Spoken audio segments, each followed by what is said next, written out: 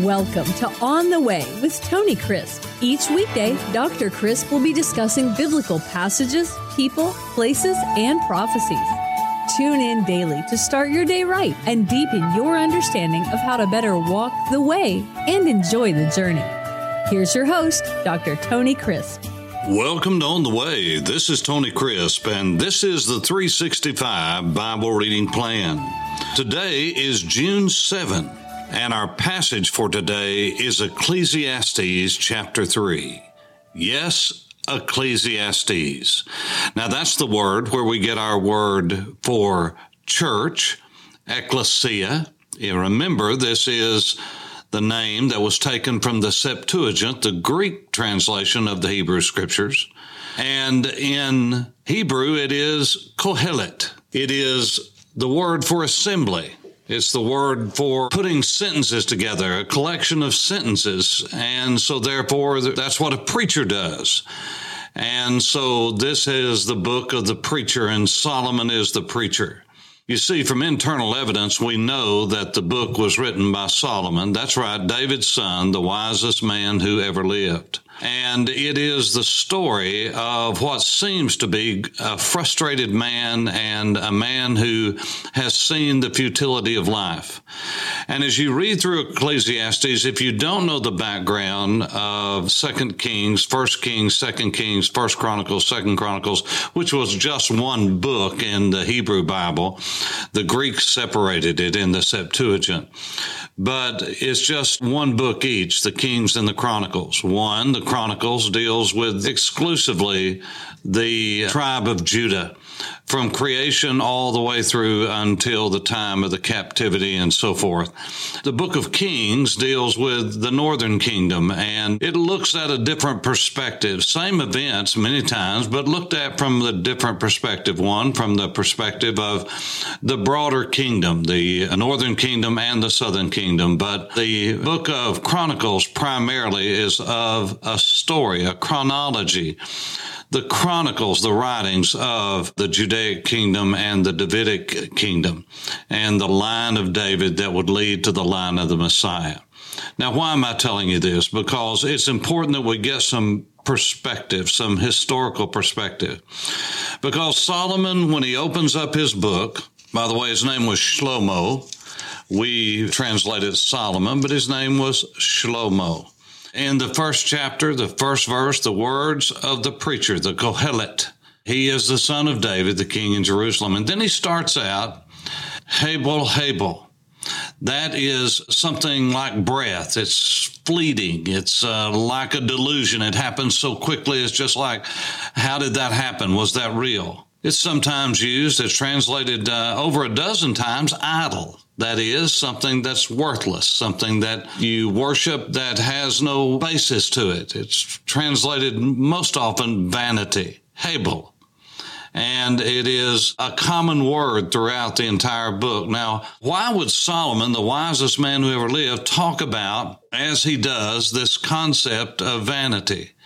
Well, if you get caught up into that, you're just spitting into the wind, because that's exactly what Solomon talks about. But the book in itself, if you'll back off and not be able to see the forest for the trees, you'll see this is a view of a man who is talking about life from a 30,000-foot height and elevation. It's obviously written by someone who is older. So I believe Solomon wrote this in the last days of his life, because it's the perspective of someone who has lived life, had it all, messed up, lost it all, as far as spiritually, mentally, emotionally. Oh, he was still wealthy, he still had all that, but he had come to some conclusions by the end of his life that he had wasted a lot of his life. And so he draws conclusions for all of us to learn. But in the book itself, joy is like a thread, like a silver thread throughout the book. And it's kind of the motif in which it was written. You say, wait just a minute, are we reading the same book? Yes, we are. The word joy or rejoicing or the theme of joy is used almost 20 times in the book itself. Other books in the Bible that we would not associate with dread and a dismal, futile life don't talk about joy or express it in any terms like that. So I've chosen in the 365 Bible reading plan, only 2 chapters in Ecclesiastes, because I think they sum up really what this book is all about. And so I've chosen chapter 3 and chapter 12. Chapter 3 is one of my all-time favorite chapters, and God has really used this in my life personally, if I may say so, to give me guidance in life and really help me to get perspective when at times I have faltered and thought, Lord, what am I doing? It just seems like I'm spinning my wheels. I'm going nowhere fast. And so what I want to do is just read through this, and I want to just point out after we get into about verse 9 some things that you need to know about this. I believe with all my heart that this was written at the end of Solomon's life. I believe this was written at the end of Solomon's life, and I believe that Solomon turned back to God in the latter days before he died. You say, how do you know that? I don't know that. But I believe Ecclesiastes was written then, and I believe that Ecclesiastes is his swan song. I believe that he is leaving word not only for the people of Israel, but for a greater audience that he had a platform with, that he had influenced. Solomon was a man of great influence, and he influenced the kings of the earth. And yes, they saw his unfaithfulness. They knew what he had preached, what he had stood for, what his father had stood for. David was a very famous man, a very famous warrior. And even with his sin, David was still the greatest leader that ever walked the face of the earth, save the Lord Jesus. Greater than Moses, greater than any. Besides Abraham, God chose Abraham and David in relationship to salvation and salvation history. Their names are more prominent than any other because they were given unconditional covenant concerning faith, concerning land, lineage, concerning a kingdom, and they are inexorably linked to the Messiah in Matthew chapter 1 and verse 1. And so I believe Solomon was known by David, and I believe they knew the God of David, and they knew the God of Solomon. And Solomon strayed. He went so far astray that you get the idea he could never come back. But when we get that idea, we discount the grace of God. And just because there's not some big story about Solomon coming back to God in the end doesn't mean that he did not. It just means that it's not recorded. That is, it's not recorded in the Chronicles, but he was buried with honors with his father David. That's saying something. But not only that, I again believe that Solomon wrote Ecclesiastes, and this is not written by a man in his youth or his mid-years, his midlife. This is a man who wrote this at the end of days when he had experienced what we will read about in chapter 12, which is heartrending for those of us who are getting older because it's so true, and we'll look at that when we get there. But please, let me read this to you, and we're going to go through this. The words are going to be very familiar to you, and how wise this is. To everything there is a season, there is an appointed time under heaven, a time for every purpose under heaven, a time to be born, a time to die, a time to plant, a time to pluck what is planted, a time to kill and a time to heal, a time to break down and a time to build up, a time to weep and a time to laugh, a time to mourn and a time to dance, a time to cast away stones and a time to gather stones, a time to embrace and a time to refrain from embracing, a time to gain and a time to lose, a time to keep and a time to throw away, a time to tear and a time to sow, a time to keep silence and a time to speak, a time to love and a time to hate, a time to war and a time of peace. And then he says, what profit has the worker from that in which he labors? In other words, what's this all about? We just work every day? Is that all it is? He said, I have seen the God-given ayin. That comes from the word ana, what man busies himself with, what he occupies his time with, his occupation. He says, I have seen the God-given assignments, the God-given busyness, it seems, with which the sons of men are to be occupied. And then he makes this statement in the midst of that, what seems like we're living our life just being occupied. He said, God, he has made everything beautiful in his time. That is, God is working all of this stuff out that we don't understand. Sometimes we just go in, we get in a routine, we get up, we go to work, we do what we do what we did last year, what we did the year before, and we're just on this assembly line of life. But God makes all of that beautiful in his time. Also, he's put eternity in their hearts, in our hearts, except no man can find out the work of God that was from the beginning to the end. Now, what does that mean? He's put eternity in our hearts. I believe that God's word teaches from start to finish that we are made in the image of God. And yes, sin has marred that, but we've never lost that image. There is a part of us, yes, sinful, yes, cursed, yes, exceedingly so. But there is a part of us that yearns for God, that God draws us to himself. There is a God-shaped vacuum in every one of our hearts that only he can fill.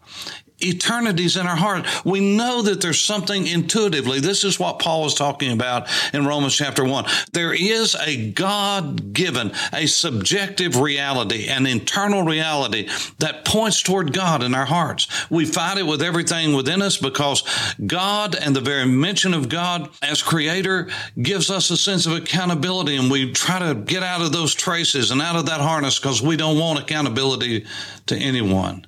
But God knows the beginning, and he knows the end. And he knows the end from the beginning.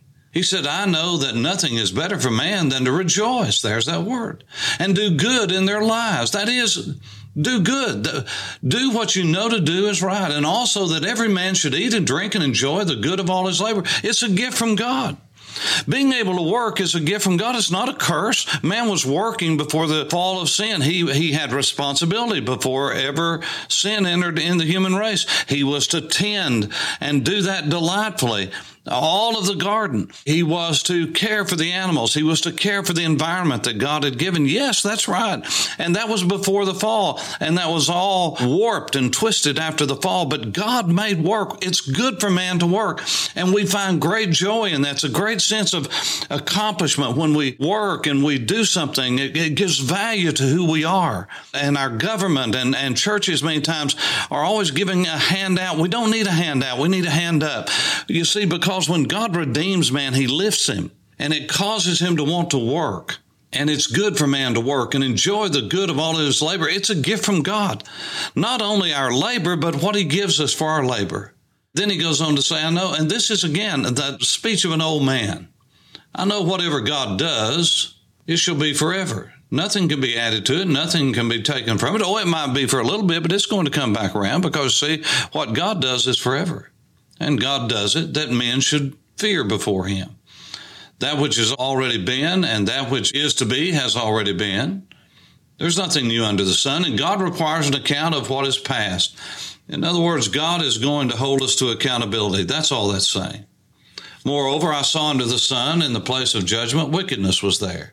And in the place of righteousness, iniquity was there. You see, anywhere that there is an opportunity to do good, there is always an opportunity to do evil.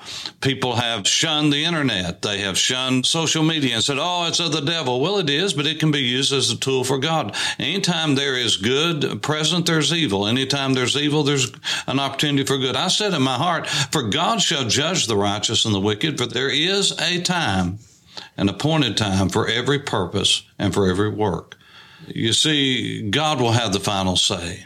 He said in my heart, I said concerning the condition of the sons of men, God tests them, that they may see that they themselves are like animals. For what happens to the sons of men also happens to animals. For one thing befalls them, as one dies, so dies the other. In other words, man and beast are alike in the sense of they have breath, and when that breath's taken away, they're dying. That's all that's saying. That's not saying we're one with the animals, and animals have souls, and they're going one way and we're going the other. No, it just says that everything has a lifespan, and then it goes. Because it is created being, and man is created, and because of the curse of sin, and that not just the curse for man, but for animals, for everyone. When Adam sinned, the entire universe that God had made related to man was cursed, even the earth itself. This is very clear from Scripture. And he says, all turn to dust.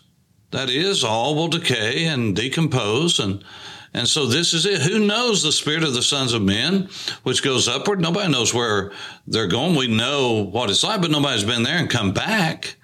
that is, and that would tell about it and know in great detail all there is to know about it. We've had the Apostle Paul going and coming and going into paradise and coming back, and some say they've done that, and they may or may not have. All I'm saying is this is not what this is talking about. This is saying that nobody can understand how all of this happens. We observe that these things do happen. So I perceive that nothing is better than that a man should rejoice in his own works, for that's his heritage. That's his legacy. For who can bring him to see what will happen after him? You see, no matter what we do on this earth, we can leave wills, we can leave trust, we can leave foundations, but those will only go on for a time. And then no one will remember who you were. No one will remember the work that you did.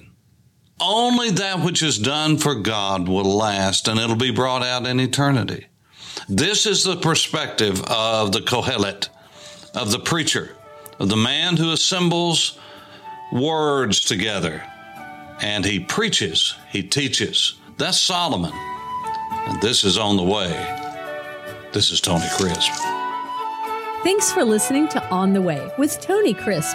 Tune in every weekday for information on biblical passages, people, places, and prophecies. Fridays are for your questions. Email your questions to questions@tonycrisp.org. Then just listen for your question to be answered on Friday's podcast. That's questions@tonycrisp.org. Thanks for listening and have a blessed day on the way.